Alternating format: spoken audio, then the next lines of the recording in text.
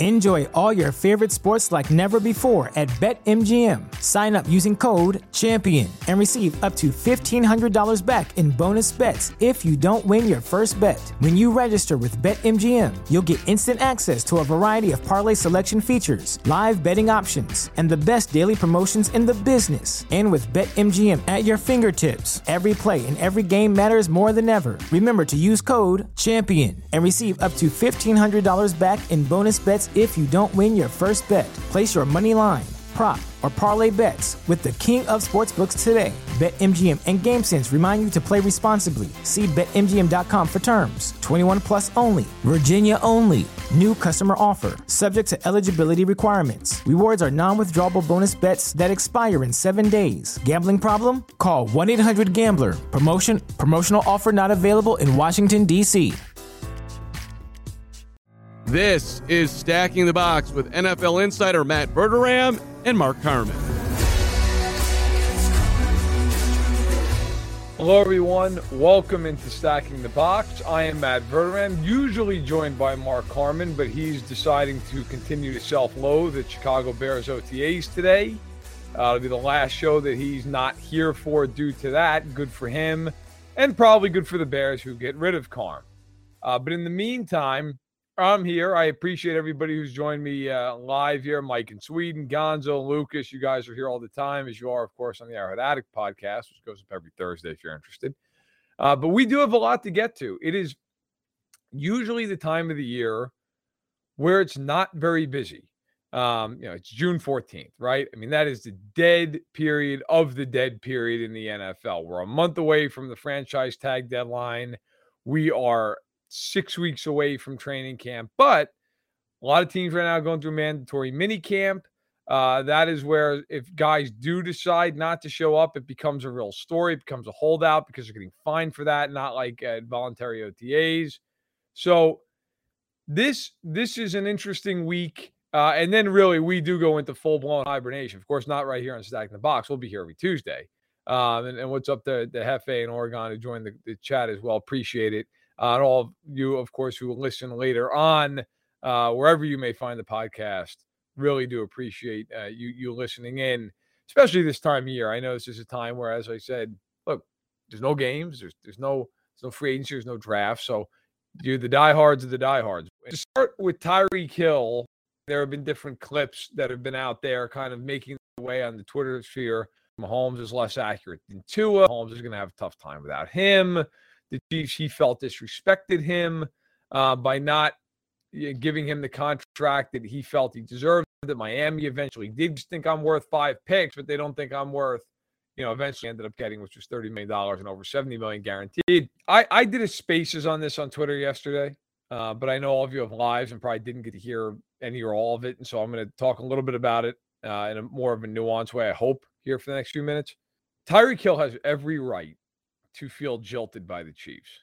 Okay. He has every right to feel like he's not getting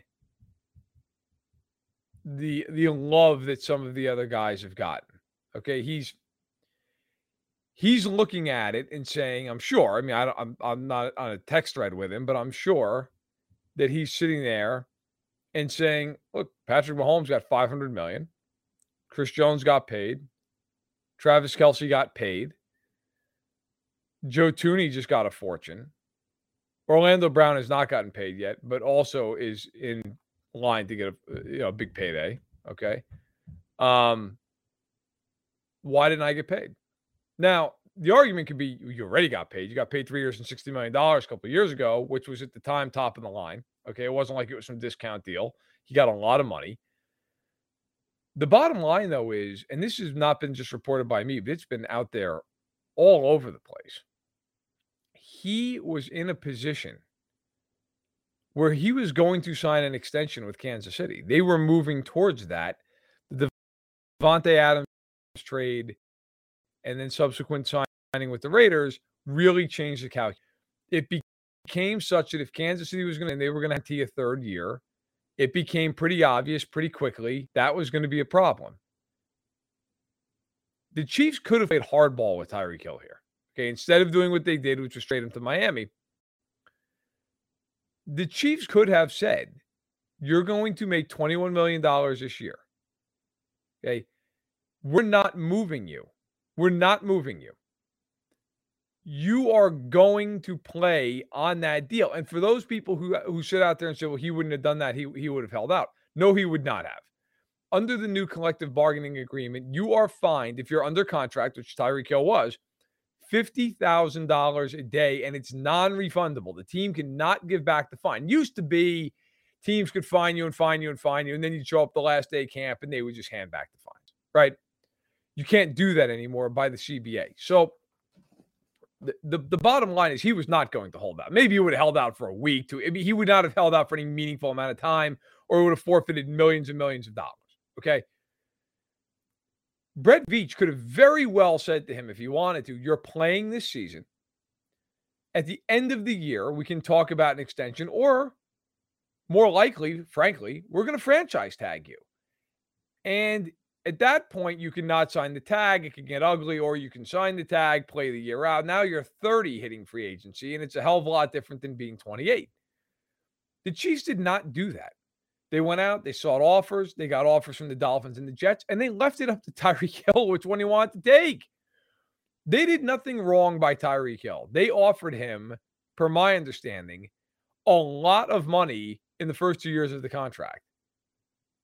They were not willing to go into a third year with major guarantees, and I don't blame them. As great as Tyreek Hill is, that's a huge risk going into your 30s with a receiver who's predicated on speed. And look, he's more than just speed. He's a great route runner.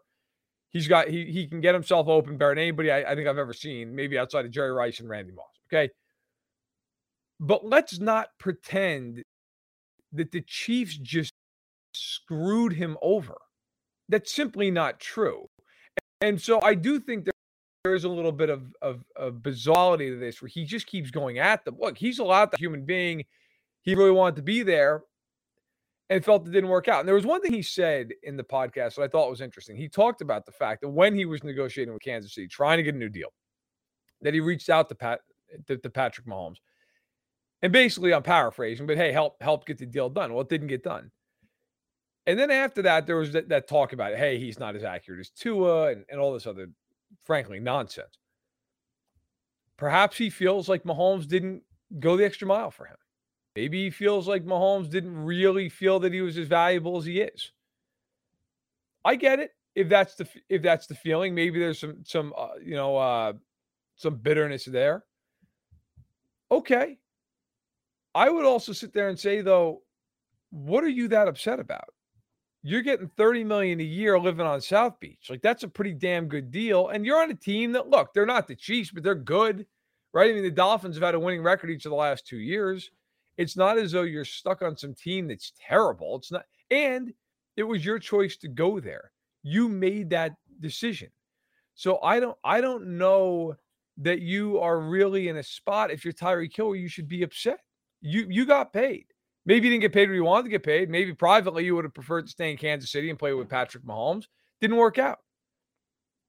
It's the way it goes. But I honestly think there's a bitterness there, just from reading the tea leaves. And I heard the same podcast you all heard. I think there's some feelings that maybe Mahomes didn't go the extra mile to get him signed. I can't tell you if that's true or if it's not. I've reached out to people around the Chiefs. Nobody's talking about this. And frankly, probably wisely, right? Like, why get into a war of words? Let Drew Roadkill say what they will. Go win 13 games if you're the Chiefs and move on. I think long-term, it was probably a smart move by the Chiefs. Now, short-term, I think it's going to hurt them, okay? They can replace his numbers in the aggregate with guys like Juju Smith-Schuster and Marcus Valdes-Scantling and Sky Moore, and maybe a little bit of an ascension from Mecole Hardman. But you're not going to replace the threat that Tyreek Hill is. Tyreek Hill changes the way teams defend you. That's not going to be the case with any of those other receivers I just mentioned, unless Sky Moore just turns out to be unbelievable. But I don't think you can count on that from a second-round rookie right off the bat.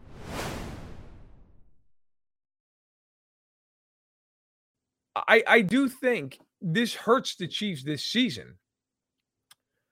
But I Swimsuit? Check. Sunscreen? Check. Phone charger? Check. Don't forget to pack the 5-Hour Energy. It fits great in a pocket or carry-on, and the alert feeling will help you arrive ready for anything. Now get 20% off when you use code 5HETRAVEL at 5hourenergy.com. Expires April 30th. One-time use only. Not valid with other discounts. Remember, visit 5hourenergy.com and use code 5HETRAVEL to save 20%. I also believe that the Chiefs' season's largely going to come down to their defense and how well their younger kids play. And if their younger kids play well, I think they'll be just fine. But as for Hill, look, you're going to go to Miami now. And the one worry I would have if I'm a Dolphins fan, hell, if I'm part of the organization, he was very bitter, clearly bitter, about that he felt he should have been targeted more. He should have had more of a role in the offense. I wrote about this in Stacking the Box, the column on Monday. He was targeted 159 times last year, which ranks 6th in the league. If you go for the last 4 years, the duration of Mahomes' starting career, Hill, of any player that's played at least 55 games in that stretch,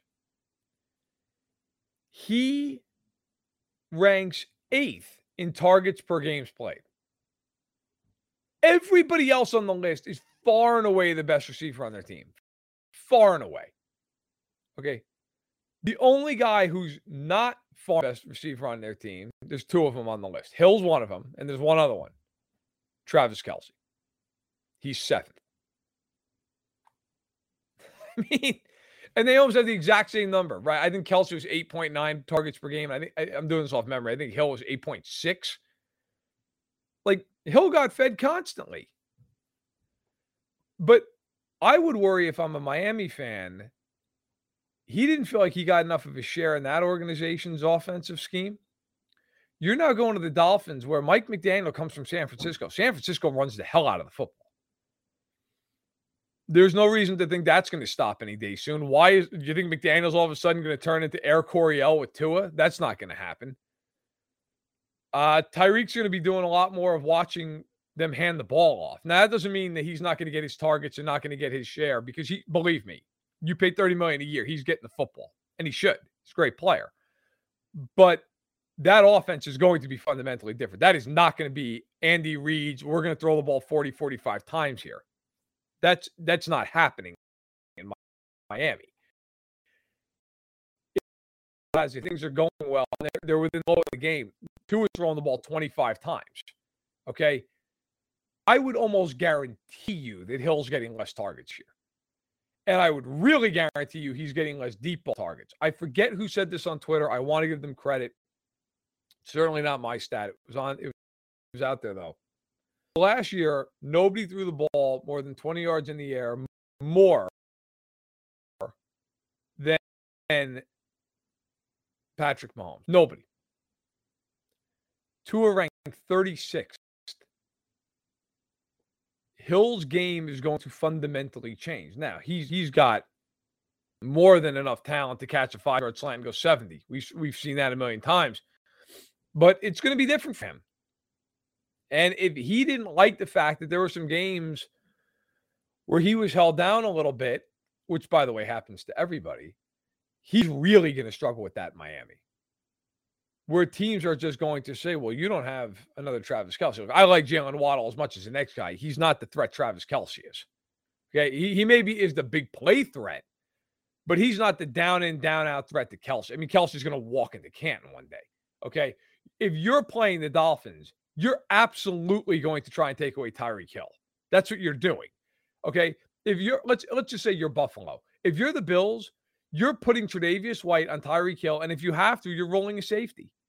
You're doing whatever it takes, right? Or you could do the Belichick thing, which is put your number 1 corner on the number 2 receiver, which I always love that scheme, right? So you could put White on Waddle, and then you could put a corner, in this case, probably be Elam, the rookie, which is dangerous, on Hill, and then you double with one of the safeties. Point being, look, if you play Kansas City, you always have to pick your poison, right? Like, you're going to double Kelce, you're going to double Hill. Now you're going to double Hill. Just like in Kansas City now, you're going to double Kelce. Kelce's going to have a lot harder time getting his numbers this year, which is why I think it hurts him more than anything else. But we'll move on. I just think with Hill, a lot of the stuff that was said, like I get having hurt feelings. You see him, and okay, maybe you want to be there, but it's bizarre. There's just no reason to be upset about the fact that they really, quite honestly, did you a pretty big solid by trading you. They could have been a real pain in the ass about that, and they weren't. All right. Want to move to the nation's capital. They've had some stories the last week. It feels like stories the last 20 years straight. And by the way, thank you again, Terry, for joining me here live. I know at the very beginning had a little bit of a connection issue. I apologize. We've had a couple of these. I don't know if that's because there's been storms in the area or what may be causing that. But I do appreciate everybody sticking with me there for that minute where it was a little choppy. Hopefully it's good now. Look, in Washington, you have the stuff that's been going on with Jack Del Rio the past week, okay? Which, forget your political lean. I mean, it's been a distraction, period. And then you have the Terry McLaurin stuff. Now, I'm going to spend most of these next 15 minutes before we're joined by Ben Heisler of BetSided. I'm going to spend most of it on McLaurin and then a quick vignette on Del Rio. So Terry McLaurin is not at Washington's camp right now, okay? He is willing to hold out. He's in the last year of his rookie contract. McLaurin is a phenomenal talent. He does not get talked about nearly as much as he should from a national perspective because he's been on a team that frankly has not been good most of his career, and so he gets forgotten a little bit. He is one of the 10 best receivers in, okay, and he's young, he's ascending. He's been on teams with no quarterback throughout his entire career, and yet he's gotten it done. Okay, if you want to look, so in 3 years, here are his numbers if you're unfamiliar. Rookie year 2019, 58 catches, 919 yards, 7 touchdowns. 2020, 1,118 yards on 87 receptions, 4 touchdowns. And last year, missed a couple games with injury, 77 catches, 1,053 yards, and 5 touchdowns. Again, no receiver to help pull coverage away, and mediocre to bad quarterback play all the way across the board. And yet Washington has not paid him yet. Look, I've got news for Washington and the Commanders. They're going to pay him or somebody else is going to. But one way or the other, Terry McLaurin's about to get his money, okay? Washington has a couple choices here. The Commanders can sit there and say, hey, look, we're not going to pay you this offseason. You're not going to hold out the whole time because you can't, okay? And that's true. We're going to wait it out. We're going to make play out this year. And then after the season, we'll talk extension. If we have to, we'll tag you. It's an option. They could extend him right now. So I'm going to get into what that would look like in a second. But that's another option. Third option, which I don't think they'll take, but they could theoretically, is trade him. Now, I think of the three, the most unlikely is the latter. I do not think they will trade him. He is too good of a football player in his mid-20s, coming off of the numbers I just reeled off with no quarterback. Okay? I am not a Carson Wentz fan. Carson Wentz is the best quarterback he's played with. And you get Curtis Samuel, who they brought in last year, who was supposedly going to be this number 2 receiver. He was hurt all of last season. He should be healthy this year. That would be a big boost for them. And, of course, they drafted Jahar Dotson in the first round out of Penn State. So, theoretically, McLaurin's not just going to be on an island anymore. Which is why, if I was Washington, I'd pay him now. Okay? It's only going to get more expensive. He's playing with the best quarterback he's ever played with. He has other weapons around him to pull some coverage, theoretically. I would pay him right now. We have seen the wide receiver market explode. Christian Kirk, 4 years up to $84 million. Okay? Never had 1,000 yards in a season. We just saw Cooper Kupp, obviously a great player, get paid a fortune. 5 years, $110 million, upwards of $75 million guaranteed, a record. Tyreek Hill, of course, we just talked about, 4 years, $120 million, over $70 million guaranteed. Devontae Adams, similar contract. Okay. Hunter Renfrow just got paid $18 a year, which I actually think is a bargain, quite honestly. He's an excellent player. Much got $20 million years off season. I mean, you're talking about a guy who is going to get paid a ton. By the way, I purposely left out one guy to comp, A.J. Brown. A.J. Brown got traded from Tennessee to Philly on the opening night of the draft and immediately got a 4-year, $100 million deal, $57 million guaranteed. A.J. Brown is the perfect comp for Terry McLaurin, okay? They're both entering their 4th years. They've both been very productive for each of their first 3 seasons. It's not like Brown is a Johnny-come-lately. He's been great his whole career. Both have remained relatively healthy, McLaurin more so than Brown. Brown has more touchdowns, 24-16, but McLaurin has more receptions and more yards. I think they're very, very comparable players. And I think that if McLaurin were to sign tomorrow, he would want something like 4 and 100 and probably about $60 million guaranteed. Okay? I think that's about where he's going to come in, right at that A.J. Brown number. Usually the guy who signs latter gets a tick more. Okay? I think he gets a tick more. But he's not going to get a ton more, but he's not going to get any less either. I'll tell you that much right now. So you're now in a position, if you're Washington, you either pay that freight or you pay more later or you eventually move him, which would be next offseason. I mean, if you move him, again, the A.J. Brown comp, right? What did it cost Philadelphia? It cost a first and a future third. I would pay that if I'm a team that needs a receiver. I'll tell you right now, if I was a team like the Packers, I'd trade for him in a heartbeat for a first and a third round pick. No question. I'll tell you right, we've talked about this team a lot. If I'm Kansas City, a first and a third rounder, you have 2/3 next year. I'd do it in 2 seconds. Trade for Terry McLaurin. They got the cap space. There are a lot of teams I would throw in that mix and say, yeah, I'd go get Terry McLaurin. Okay. I mean, 2/3 of the league should at least make that phone call. But Washington, like if you let him walk out the door, not only are you losing your best offensive player by a considerable margin, you're also sending the message, we don't pay our guys. We'll pay all day long to Landon Collins of the world, right? These free agents, we'll pay them a fortune. We won't pay our own guys. We'll pay William Jackson. We'll pay Curtis Samuel, not our guys.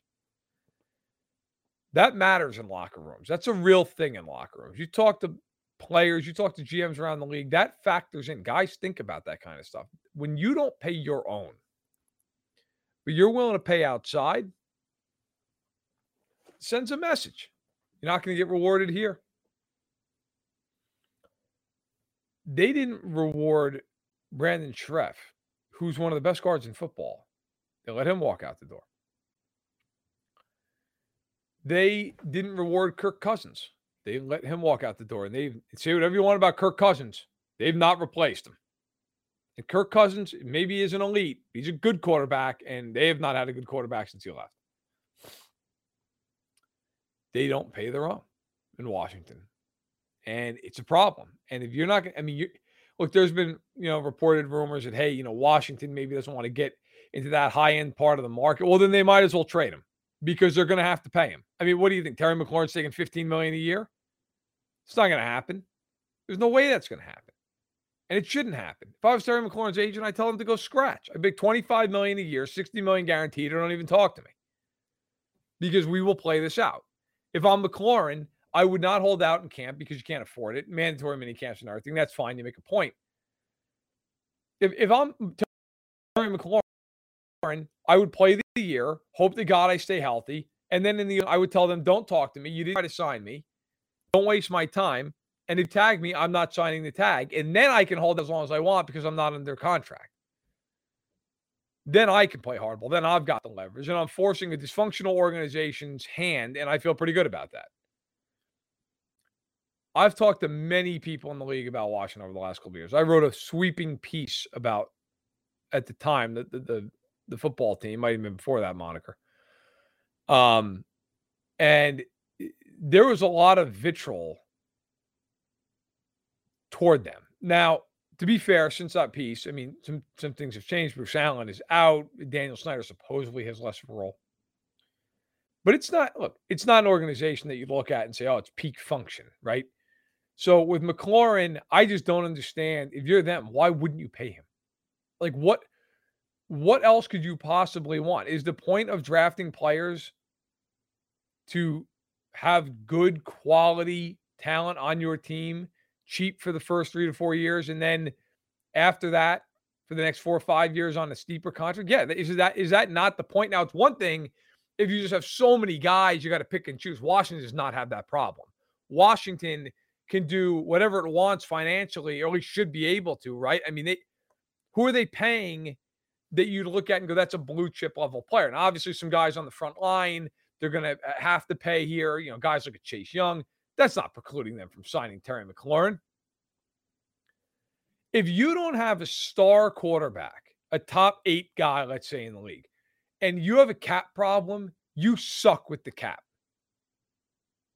Like, I'm always amazed how New Orleans has been pushing money back since the Roman Empire, which is why their cap situation is such a disaster.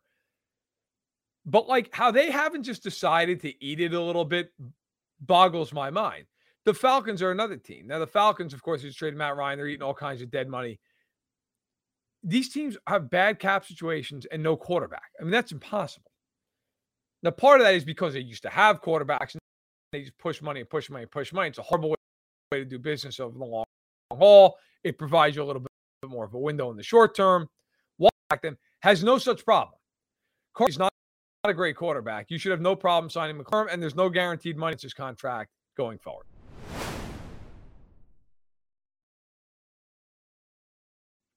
Quickly on Jack Del Rio here. We have 4 minutes, then Ben Heisler, BetSided's it's coming on. So, look, with Del Rio, we don't have to go into the whole political sphere of this, okay? There's no point. And honestly, where I'm going with this isn't political. But for context, he talked last week, and he mentioned that January 6th at the Capitol, he called it a dust-up, okay? Obviously, downplaying is something that was of significance, where 5 people either directly or indirectly lost their lives out of it.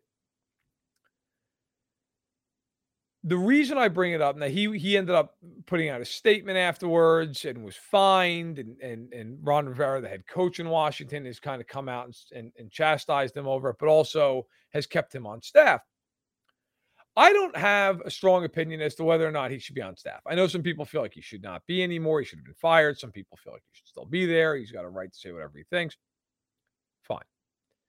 I'm not going to argue either of those sides. What I will say is I did see a report this morning that Del Rio apologized to the team. I think that's meaningful for this reason. I don't care what your political bend is. The job of a football coach is to be able to command the room and coach his team, okay? Or in this case, to coach his defense. If you can't do that because you've lost respect in the room, you are no longer an important part of the franchise. In fact, you're a detriment. Del Rio needs to maintain respect in that room.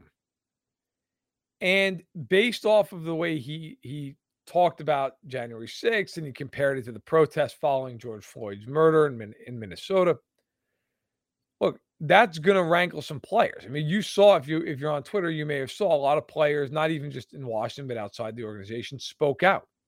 Shelby Harris being one of them, Melvin Gordon being one of them, okay, or in Harris's case, of course, now in Seattle, formerly of Denver, who had an opinion on it. And there were many who spoke out. And look, that's going to be a topic of conversation. Like, you can't lose the room. If you lose the room, you're done as a coach. You're done. Head coach, coordinator, position coach, you are done in the room if you lose the room. That is a serious problem for Del Rio. That defense was supposed to be a top 5 defense last year, and it stunk. He's already, look, let's call it what it is. His ass is already on the line based off of the way that team performed last year defensively. That was supposed to be one of the best defenses in the league, and it was a tire fire. Okay, and they underperformed as a team and as a defense. You need, if you're Del Rio, to have a bounce back year. It's a bad way to start the year. It's a bad way to start the year. Okay, I don't care what his beliefs are on politics and whatnot. Okay, I do think his characterization of January 6th was gross. But the bigger football version issue of this is he needs to keep the room. and that's not helping the situation. All right. Let's bring in Ben Heisler of BetSided. Joins us every single week. He's saving all of us from me having to talk more, and I'm sure bore you even more to death. So, Ben, how you doing? We're without Carm. We can trash him for a half hour. That sounds like why even prepare for anything if we got that? That's right up our alley. But good to see you, man. You've been holding it down for the last 30 minutes, doing well. A lot of discussion, a lot of things to be able to dive into this week, which is nice. Yeah, we've been talking a little bit about what has been, I guess, the lead story other than the Deshaun Watson stuff, which I just cannot bring myself to talk about every week. But we talked about Tyreek Hill and his commentary on Mahomes. And then we talked a little bit about Washington and Terry McLaurin and the fact that they can't quite seem to figure out what to do there. I'm curious, and we can go into a whole bunch of different things here, but from a betting perspective, your thoughts on Tyreek Miami. How do you think that plays out? Do you like him to have a huge year there? Do you think he takes a step back because of going from Mahomes to Tua? I mean, where do you fall on some of this stuff?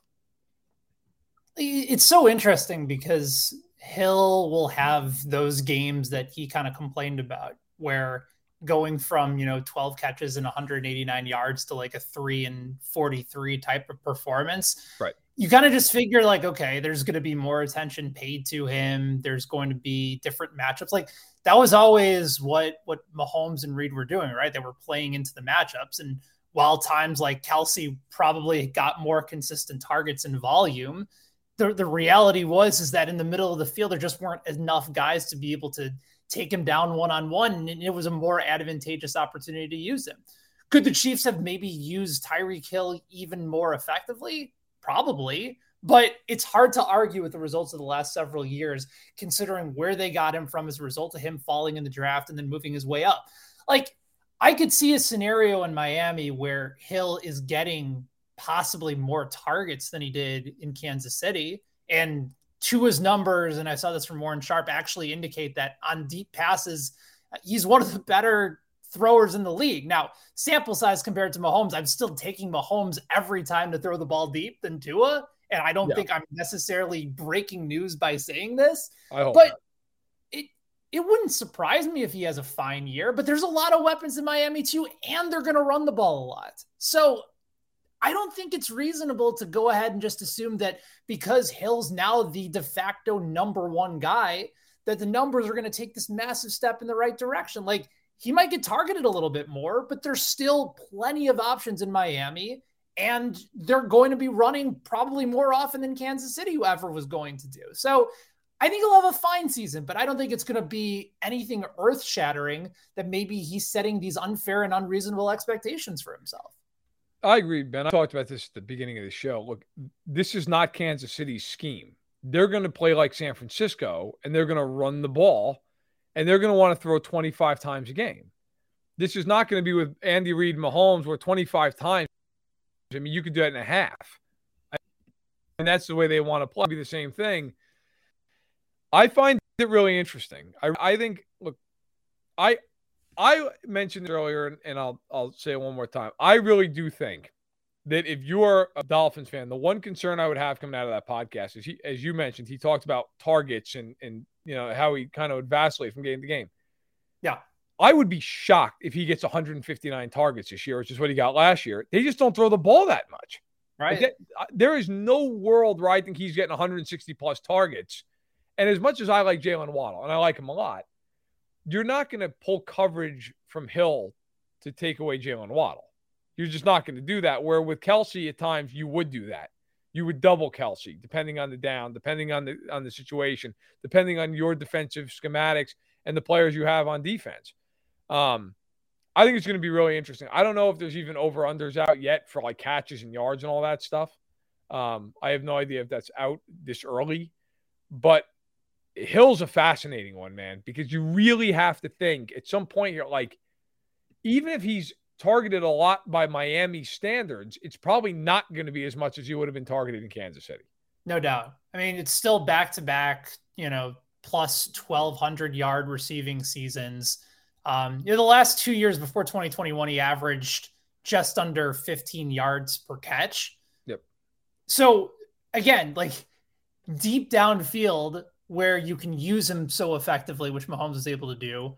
Also in a lot of those short screens, quick slants, like Dolphins have a couple guys that can be used very effectively there. But you're right. It's a different scheme. It's a different perspective. And Mike McDaniel, there's still a lot of unknown, even though the system that he was working with in San Francisco was a very effective one.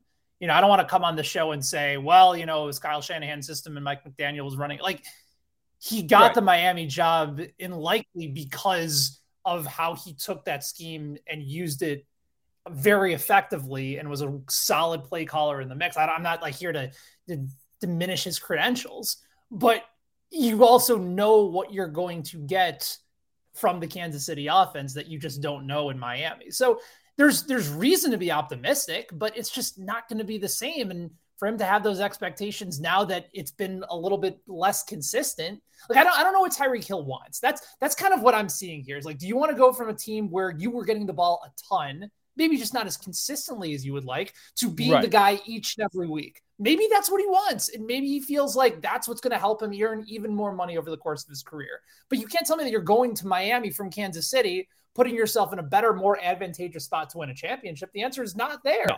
The answer is no. Oh, look, let's call what it is. And I have no problem with any player who does this, but you went there for one reason.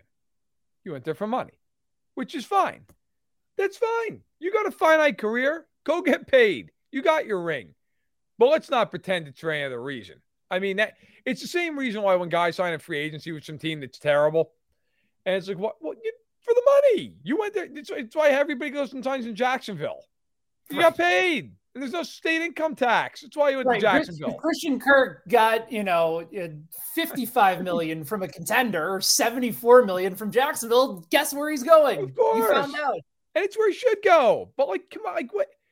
You get these people. Like, every once in a while, you're getting athletes really honest about it. And they're like, yeah, listen, it was to be softer. I have respect for that guy. Like, just say it. It's all the truth. By the way, one thing I wanted to touch on just came down the wire. So, Carm not doing his job as per usual, could have reported this. So Robert Quinn is not with the Bears currently. He is working out on his own. He's Ian Rappaport, by the way, was the one who tweeted this out. Didn't say in the tweet if it was a mutual thing, but it doesn't sound like a holdout considering Quinn has 3 years left on his deal for a ton of money. So it seems more like you're 32 years old and we would like to trade you because we're trying to rebuild this team. So Robert Quinn, as I mentioned, is 32. He's got a cap hit of $17 million here, 17.1 to be exact, 18.2 the following 24. Now, 2024 is not really going to happen. I mean, his dead cap that year is 4.2. No team's paying him that unless he's unbelievable for his age 35 season. However, actually, that was age 34 season. However, for the next 2 years, like this year, obviously you would pay him if you traded for him. The following year, it's about split his dead money and his cap savings at $18.2 million. I don't know about you. That is a fascinating situation. He had 18.5 sacks last season on a team where a lot of times the opponent was running the ball because they were winning. Now, the year prior to that, he had 2.5. And then the year prior to that, he had 11.5. So 2 of the last 3 years, he's been fantastic. Last year, of course, a career year. He's 32. He's not cheap, but he plays a premium position. I would think there'd be a market, even at this late stage, for Robert Quinn, despite the contract and the age. Can I tell you something about Robert Quinn? I wanted him to be the guy that the Bears tried to move this offseason, not Khalil Mack. Because I thought that you're trading Mack at his lowest possible value. Yeah. Mack's younger, still has a higher upside for sure than Quinn, even though Quinn... Listen, the Bears are one of those teams where you know that you haven't had much success at the quarterback position, but defensively and at the running back spot, you know that is a legacy team. And the fact that Robert Quinn came in and surpassed Richard Dent for the team's all-time leader in sacks, that's a big deal. And so that's absolutely somebody under a new regime, under a rebuilding year, that you should absolutely move. And to Ryan Poles' credit, And I still am buying into Poles' plan, even though Justin Fields really doesn't have anybody to throw to. I believe in his long-term vision for success in Chicago. But he's not going to kill Quinn's trade value by saying, yeah, we think it might be best for Robert to find a position where he can contend right away, because then immediately you lower your possible trade value for what you can get back. He said all the right things. We feel like Robert and Matt Eberflus's system is going to be a really good fit. We think that what he can teach to a lot of our young guys is going to be monumental and impactful. But of course they're trying to trade him. Like, it wouldn't be in the best interest of the Bears long-term for them not to move on from him. Right. I'm trying to think of the team that has the cap space to be able to take that contract on.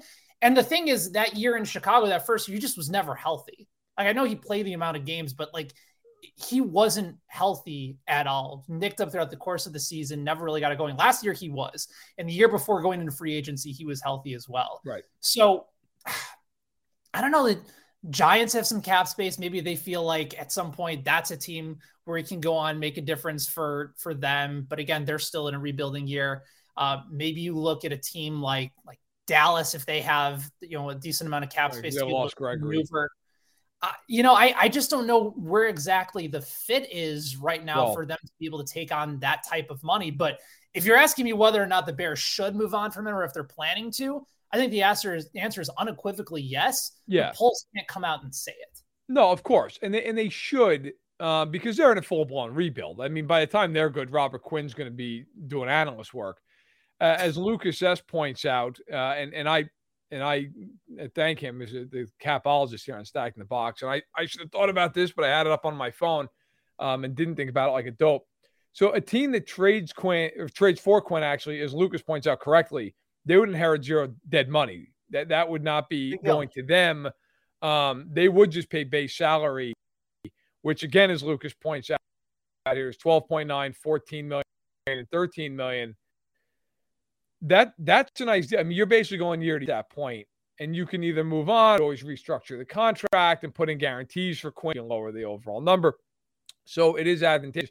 I wonder if you're the Bears, would you eat some of that money, especially this year as you're in a rebuild anyway, but to get a better pick out of it.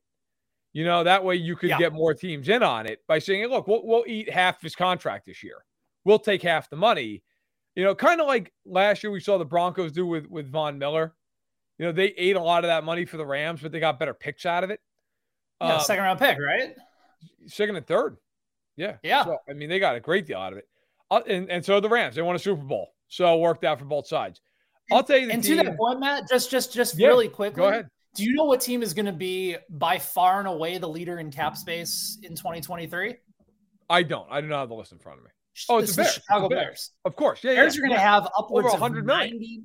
Yeah, they're going to have upwards of 90 million according to Spotrac right now. Could be even as much as 100 if they move some of these other contracts around. So you can absolutely, you can take on a lot of that money if you need to go ahead and get that pick. Yep. So it would be advantageous if that's the route that they decide to go here. Yes, and thanks to Lucas for making sure I'm on my point. I'm on point here. But when I'm doing over the cap on my phone, it doesn't end well. So I appreciate the support. Look, I'll tell you one team, right or wrong, that's going to be linked to him a lot is Kansas City, because Poles is from Kansas City, and the Chiefs need edge. The Chiefs need edge rush. I mean, and they've got 12 picks next year. Like, they're going to be linked to him. Now, keep in mind, the Chiefs drafted Karlaftis, and look, from my understanding, is they are really, really high on him after seeing the early returns. Now, of course, it's OTAs. Like, I'm not trying to pump him up anymore or any, but I'm just, look, they're happy with the pick. Let's put it that way. They're very happy they got him to begin with. But they also have Frank Clark, who is expensive, but I don't know that would preclude the Chiefs from going out and getting Robert Quinn if they could do it.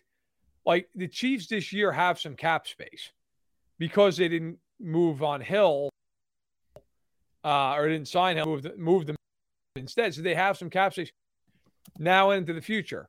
Now, I don't know. Look, they've gotten younger and more athletic defensively. I don't know that Quinn fits that. Years old, because, as Luke points out here, you don't have dead money going forward. you could always just say, look, we're going to acquire him, and if it works out great, cool. We'll go to next year with him. And then he replaces Frank Clark. If it doesn't work out, cut him. And we get the cap space and we move on for whatever's going to, I mean, look, you're not going to be trading a first round pick for Robert Quinn. At this point, you're probably talking a mid-round pick. You know what's really fascinating? The Chiefs have an extra third-round pick as a compensatory pick for Ryan Poles going to Chicago. Would the Chiefs trade the compensatory pick that they got because of Ryan Poles to Ryan Poles? It would make sense. Here's the other thing too. I continue to think about this not just from the Robert Quinn market, but also for the quarterback market as Baker and Jimmy G continue to just sort of wallow in the wind, with a clear indication that both of these teams are going to be moving on from these guys. Yeah. But at this point, you would have to assume that those teams are holding out until somebody goes down with a training camp injury in the first few weeks, right? Like that's the only rationale here. And then all of a sudden that increases their trade value. Not going to be to the point where, we saw Sam Bradford get moved for a first round pick for the Eagles a handful of years ago. I mean, that's not going to happen again, but it does, especially for a contending team, knowing that you want to get somebody in as soon as possible, it does increase that value and the sense of urgency when you know that the season is just around the corner. You want to make sure you get that guy as early as possible. And for the Bears, it's also advantageous to move on in the training camp period, because if Robert Quinn goes and tears his Achilles in the first game of the season, then you're screwed either way. So a deal's going to get done here. I'm almost positive of it. I think they're just waiting for the most opportunistic time to move on from him. And then, they're not rooting for anybody to get hurt, but they're rooting for someone to get hurt. I mean, listen, let's call it what it is. Absolutely. Yeah. I mean, I'm sure John Lynch right now is lighting candles every night for some quarterback to, be out for 3 months. I mean, that's just the way. Look, that's the NFL. It's the truth. They are. If you're the Niners, you're sitting there with Jimmy Garoppolo and you're going, all right, if somebody gets hurt in a preseason game, that's a lot of leverage for us. And the flip side of that is, if nobody gets hurt in the preseason, they're screwed. Yeah. Which actually, so let's move to that quick, because I actually wanted to talk about that in the opening, and then I decided to go a different direction. I figured save for another week. But so the 49ers right now are sitting there. They've obviously got Lance. They've got Garoppolo. Garoppolo's rehabbing off of the shoulder. He hasn't been at OTAs or anything. No reason to be, but should be ready for training camp. If he's still with the Niners, do you see them going with Garoppolo or Lance to start? Like, just first day of camp, assuming Garoppolo's fully healthy, rep one with the first team. Is it with the kid or is it with Garoppolo? I think you have to go with Lance if your plan has been to move on from Garoppolo over the course of the offseason. Maybe it's a bad example, but this is sort of the first thing that comes to mind. So, in Chicago, Justin Fields is now the number one clear starter. He was not at the beginning of his rookie season last year. But the issue for Chicago was, in their mind, they still thought they had to contend because it was a make or break year. So Fields didn't get the reps that he needed with any of the ones. He comes in week 3, gets sacked 9 times by the Browns, never establishes any sort of a rapport with Allen Robinson. And the whole season he's playing from behind. If the objective of the 49ers is to be a contender with Trey Lance as your quarterback, and that's been the plan this entire offseason, and you know that these front offices and coaching staffs have a plan of who should be at the top of the depth chart, you have to go with that guy. Because if all of a sudden now you say Lance is the guy and then you bench him for no reason, you lose an opportunity for a full year of experience under a guy that's still in year 2 of a rookie contract that needs the reps to move forward so you can actually get a real quality sense of analysis of what this guy can be, make a determination of whether or not down the road you're going to want to extend that rookie deal. If you bench him for Garoppolo, for him not doing anything wrong, that's a confidence killer. And listen, these are grown men. These are professional athletes. They can certainly rebound and bounce back at any time, but why take away from an opportunity to develop the guy that you believe is the long-term answer at that position just because Garoppolo is there. Like, if anything, it's an indication that if they don't move on from him, he is a perfect, ready-made, tailor-made replacement in the events that Lance were to go down. He can handle that in theory better than Lance, of going from being the starter, having waited his turn, to then going back to the bench for him not doing anything wrong. So I think it has to be Lance. No, I'm with you. I do too. Look, you traded 3 first-round picks for him. Like, he's not ready to usurp Jimmy Garoppolo with this problem. It's an indication that he is not very good. And it's been interesting. You know, there have been like various reports sprinkled in throughout the offseason, like the Niners don't love what they see. And then like right away, immediately it comes in, no, they love what they see. Like, I'm very interested to actually watch him and get an idea of what we're seeing. I don't care about last year where he played, spot duty here. I actually want to see him play consistent snaps. What do you have in this kid? You better have something pretty damn good for 3 first-round picks. And I just think with the Niners, look, I give Shanahan a lot of credit for, in the last 3 years, twice getting to the NFC title game, once getting to a Super Bowl. With a quarterback who I think everybody can agree upon is pretty maxed out as an average player. I don't think Garoppolo's ever going to be more than that. He is who he is.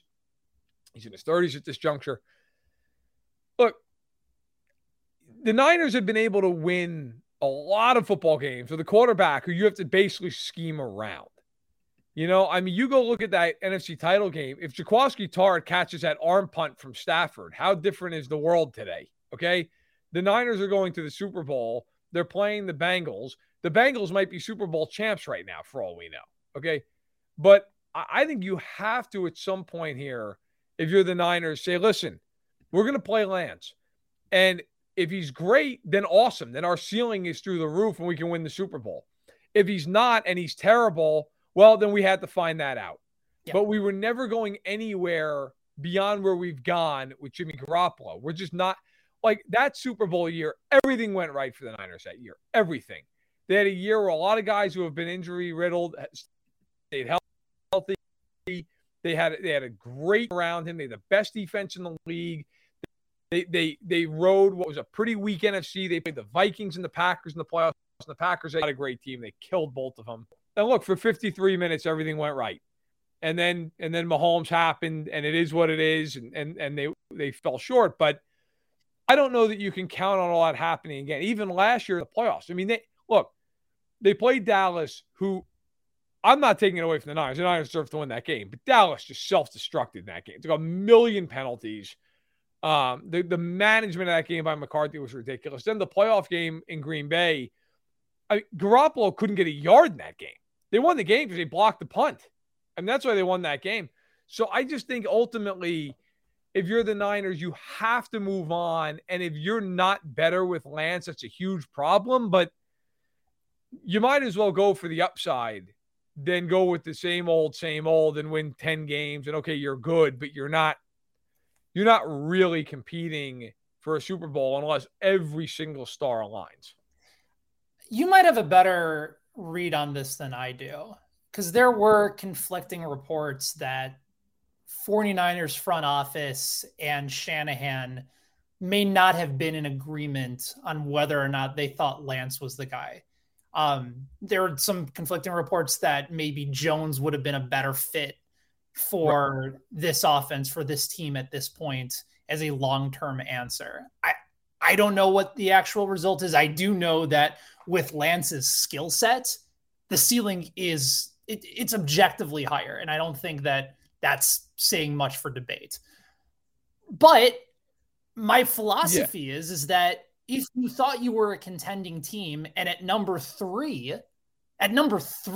in the draft, you trade up 3 first-round picks to get the quarterback of the future, that's an indictment on your starting quarterback. It has to be. Like, you can't look at it from another approach and say, like, well, we're just trying to make sure that, long-term, eventually, if we believe we're going to stay in a championship window or rebuild and restart over and get back to a championship window, that we have our guy long-term. If you think you're in a championship window right now, the quarterback matters. And they thought they needed more at that position. So to start Garoppolo at this point would go against that entire philosophy. I get 1 year.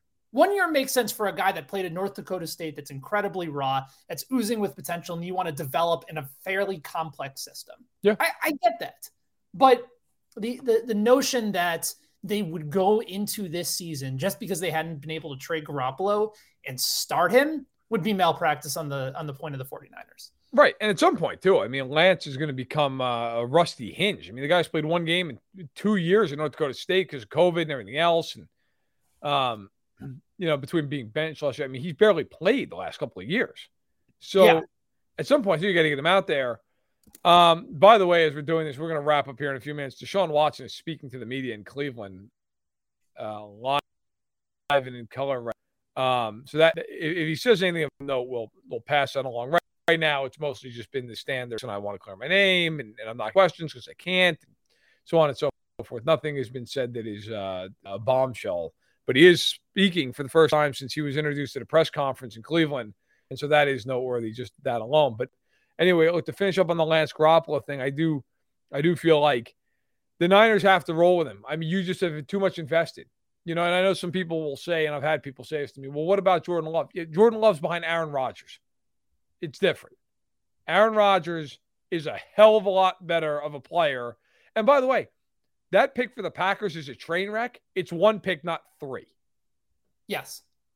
Having said that, though, Love is another name that isn't being in the same type of conversation as Baker and Jimmy for potential moves this offseason for a team that could, like if you're maybe Atlanta. Atlanta's an interesting spot because you have Mariota. You kind of know what he is at this point. Yep. Yes, you drafted Ritter, but I don't know. Like, if you're a team that's got plenty of cap space and you want to at least consider the possibility of what Love could be, to me, like a rebuilding team makes why not a lot take a of shot? sense to just roll the dice on somebody with his talent. Yeah. You haven't seen much of it, and the further he just waits and waits and waits, I don't know if it necessarily helps his trade value for Green Bay at this point. I'm with you. I'll give you another one. Same division, Carolina. What the hell do you have to lose if you're Carolina? Yeah. I mean, you have – I got news for the Panthers. Let me save them time. Sam Darnold is not the answer, okay? Let me just save you all the words we're going to have to listen to in August. Oh, I think this is his year. He stinks. I can say all the time in the world. I'm with you. Who did they take in the draft? Did they take Corral out of Ole Miss? They took Corral in the third. They traded back into the draft because they're dysfunctional, and they took Matt Corral. Which maybe Matt Corral ends up being Joe Montana. I highly doubt it. But yes, they took Matt Corral, and then of course Willis went to Tennessee. Well, I actually think that was a great pick by Tennessee. Yeah, I agree with that. There. I do. All right. There's a lot to hit in the chat. There's a lot to be considered. There is. A few quick questions in the chat that I wanted to hit with us. Joshua asks us, since Orlando Brown hasn't signed his franchise tag, he's not on the cap right now, correct? No, he is on the cap. Franchise tag a player, they're not on the cap, it's a cap hold. So he is on the cap. Anytime a player is tagged, even signed or unsigned, and by the way, Orlando Brown has signed this tag. But even if you haven't, that number is against the cap. Jacob asks, who has more to lose preseason, Lance or Jimmy G?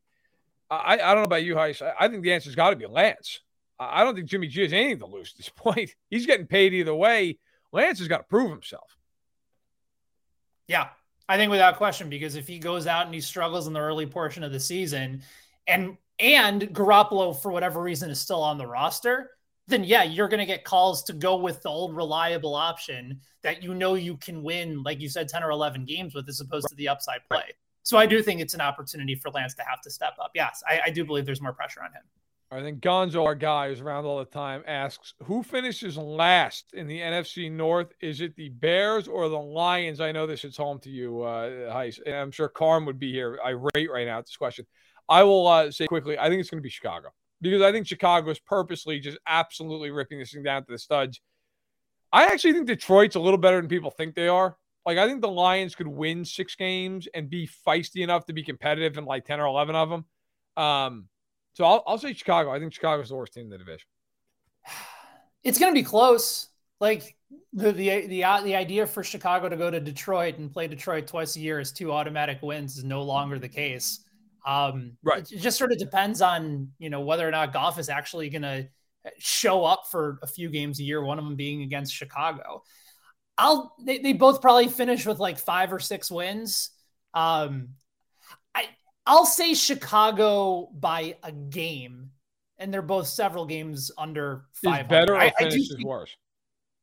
I think Chicago finishes with a slightly better record, and I think part of the reason is you now have a coaching staff that I believe is designing an actual offensive system that's going to help out Justin Fields immensely. Now, does he have talent to throw to? Not really. I mean, Kmet could be taking a nice step in the right direction. Mooney could be a very solid wide receiver. He's not a 1, but I think a very good wide receiver. And you actually aren't going to get him killed. So maybe there's the argument that says, based off like quality coaching, Fields could take a solid step in the right direction. But they're reeking of a lack of talent, and Detroit probably has more talent than Chicago right now. So maybe it is Detroit. They're both probably going to win like 5-6 games. They both stink. Chicago give them a slight edge unless they completely rip the shreds off. Okay.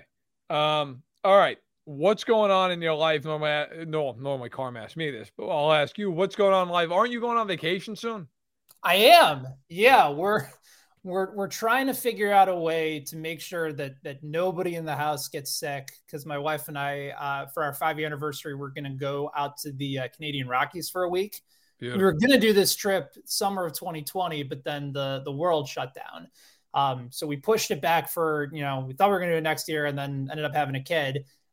Pushed it back another year. And we were supposed to take a few, little mini family vacations in January. That got pushed back to February. COVID scares both of those times. So, Verderam, we might have to go on and wear hazmat suits out in public. I might have to, pick up my kid from camp in a full looking like Walter White in Breaking Bad. Yeah. About to go on a cook, and that's fine. We need to go on this trip. We have been waiting for it for a long time. Do a bunch of hiking while we're out there.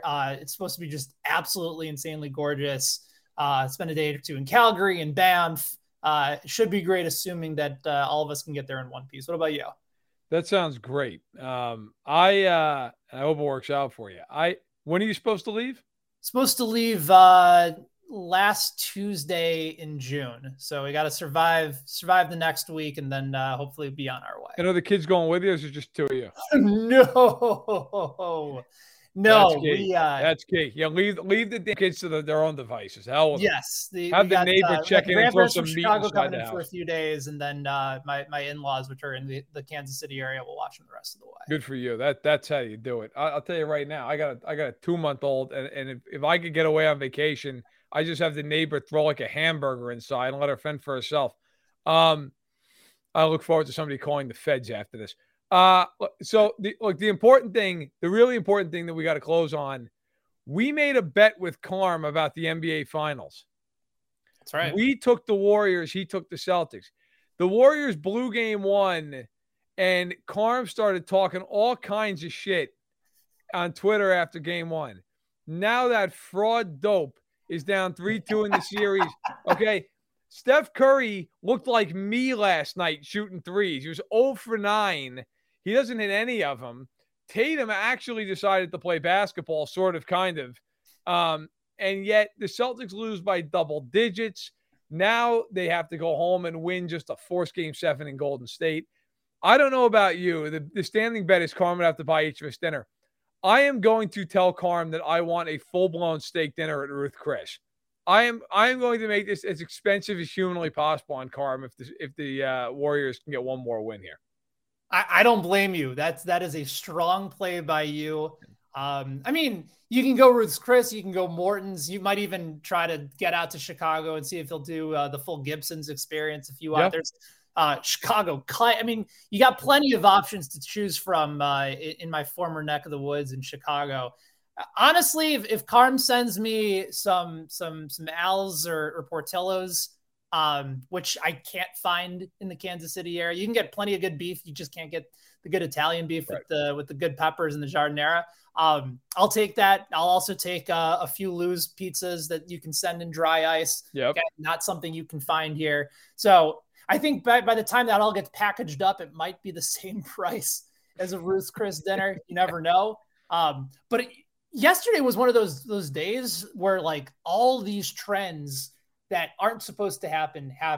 Yesterday was the first time in Steph Curry's career in the postseason, 127 games, that he has not made a three-pointer. He had 9 other games where he has made at least one.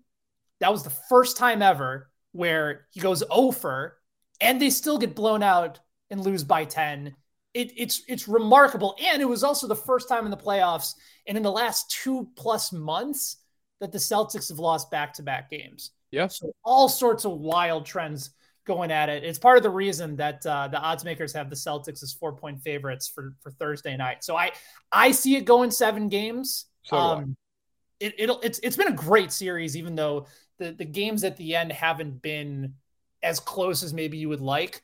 But from drama perspective and the series likely going 7, I think it's been a very quality and the right NBA Finals matchup for this season. It's been very good. It's been very compelling. And it's nice to have new blood. Obviously, the Warriors have been there many times, but they haven't been the last couple of years. The Celtics have not been there in a long time, which is a Knicks fan. I hope they don't come back for another 80 years. But it's been fun to watch. I will say this. That game felt like last night as I was watching it in real time. I thought to myself, the Celtics better win this game because the Warriors could not be worse. Curry's having an awful game.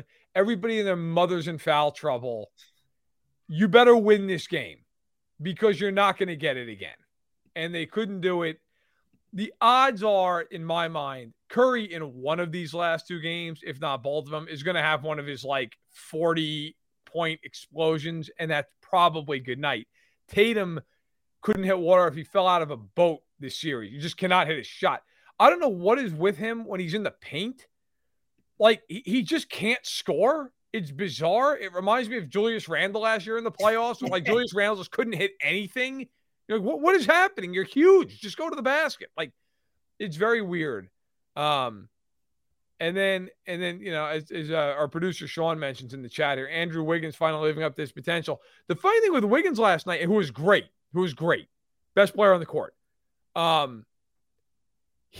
He couldn't hit a shot from outside. Like, there were multiple times he missed the rim from downtown, but anything inside the arc, he was basically Julius surfing. Like, it was just everything at the basket. So, look, the important point of this is, if the Warriors can win one more game, I will do everything I can to make sure Carm has to take out a loan to lose this bet. I will do anything possible to screw Carm over. I'm involved. So, I would have just said Portillo's was fine because I love Portillo's, but now because of his smack talk, I want a porterhouse, and it's got to be top of the line, and then we're going to get a whole bunch of sides to go with it and really screw him over, make it count. So you're not concerned now that after he talked all that shit, you're bringing up the tab before the series is over. I have concerns about this, but I feel like, for the sake of content, it's got to be said now. Okay, that's fair.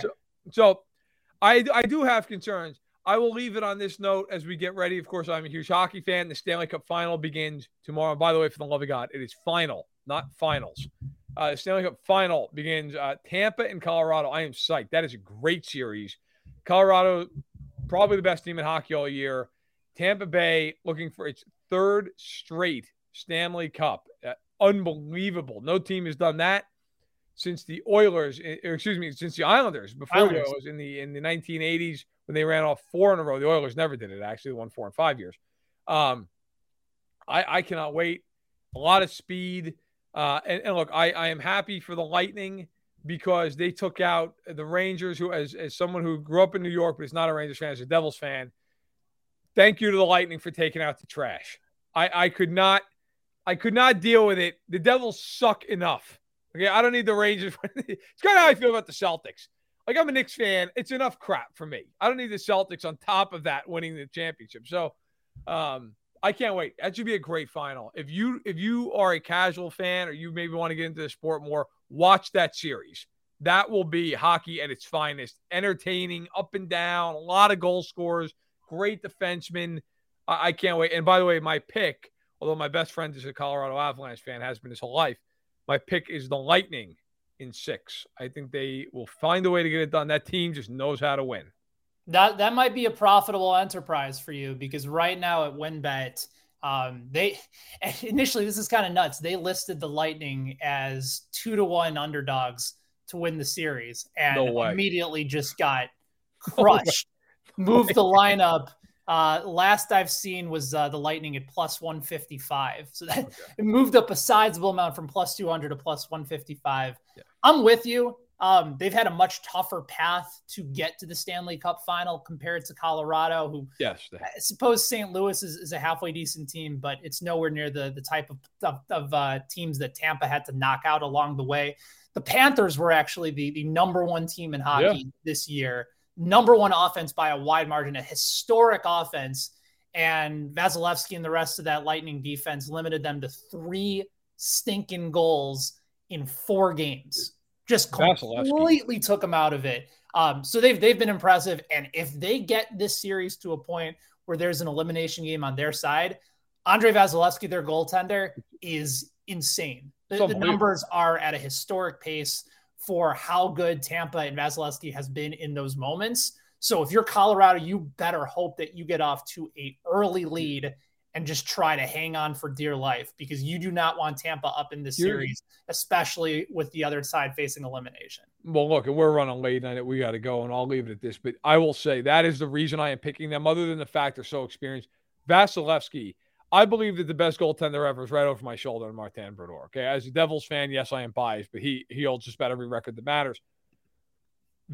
Vasilevsky reminds me of him in the sense, if they get a lead in a big game, it almost feels like a titanic struggle just to tie it. Like, it just is so hard. And you mentioned Vasilevsky's numbers in their last 8 games where they've had a shot to close out a series. He's given up 2 goals total. Like, you just can't score. You can't get by him. I mean, the Rangers, if anybody watched that game 6, my God, the only reason they scored, they got in a power play. They did nothing the entire rest of the game. And of course, there's a lot of credit to Tampa's defense, just like back in the day. Jersey's defense was amazing. But Vasilevsky's a brick wall. I like Darcy Kemper as a goaltender in Colorado. He's fine. He's not Andrei Vasilevsky. Like, there are going to be a couple games in this series where Colorado loses because he just can't score, despite how talented they are. I always believe in the goaltender. And you mentioned the path, but Colorado has faced one tomato can after the next in net. Okay, St. Louis, Bennington got hurt early in the series. Mike Smith is terrible. I cannot remember for the life of me who they even played in the first round. Nashville, who they killed. Okay. Vasilevsky is a step up in class, to say the least. For my buddy back home, I hope Colorado takes it for him, but I got to be honest. I think the Lightning are the team that I can't pick against them. I cannot pick against that team when they have a shot to win a cup. They haven't lost in years. Yeah, and don't forget Kadri for Colorado, probably going to be missing this series after taking a pretty serious hit. And that was one of their better goal scorers over the course of the playoffs. Yep. So that's a big loss for them. But yeah, they're still big favorites. I'm telling you, though, I'm with you on Tampa. Like, the combination of goaltending with really good defensive play and being able to just take out your biggest strength, kind of like how we always talked about the Patriots on defense. Like, they're going to take away the thing you do best offensively for the rest of the series. You're going to have to figure it out. That's what Tampa Bay has done. You know, after they adjusted against the Rangers, they lost 4 straight and they were done. They couldn't score the rest of the way. Hey, you know what? Watching, and we really will wrap, but watching game 6, I mean, the Lightning are up 1-0 the whole game. They give up a goal with like 5 or 6 minutes left in the third period. They're like, wow, okay, you know, game 7's at the Garden if the Rangers can find a way to score again. The Lightning scored 21 seconds later. And it was one of those things that when it happened, you're like, this game's over. They're not losing this game. But anyway, I cannot wait. We got Stanley Cup Final, Game 1 on Wednesday, NBA Finals on Thursday, Game 6 back in Boston. Hopefully we wrap that and we get a nice steak dinner out of it. You get whatever you want from some Lumals, whatever it is from Chicago. Until next week, where we will know one way or the other who won this series and who won this bet, which of course is the reason to tune in. We will be back. Carm will be back. Heist will be back. I'll be here, of course. Thank you so much for joining us today. Everybody who was in the chat, really appreciate it. Hope you enjoyed the show. For Ben Heisler, I'm Matt Verderam. Thanks for listening to Stack the Box. We'll see you again next week. This podcast is brought to you by Fansided. Join our community of over 300 sites from sports to pop culture and everything in between. Brain fog, insomnia, moodiness, weight gain. Maybe you think they're just part of getting older, but MIDI Health understands that for women over 40, they can all connect to menopause. It's at the root of dozens of symptoms we experience, not just hot flashes. MIDI clinicians are menopause experts, offering safe, effective, FDA-approved solutions covered by insurance. 91% of MIDI patients get relief from symptoms within just 2 months. Book your virtual visit today at joinmidi.com. Get ahead of postage rate increases this year with Stamps.com. It's like your own personal post office. Sign up with promo code PROGRAM for a 4-week trial plus free postage and a free digital scale. No long-term commitments or contracts. That's Stamps.com, code PROGRAM.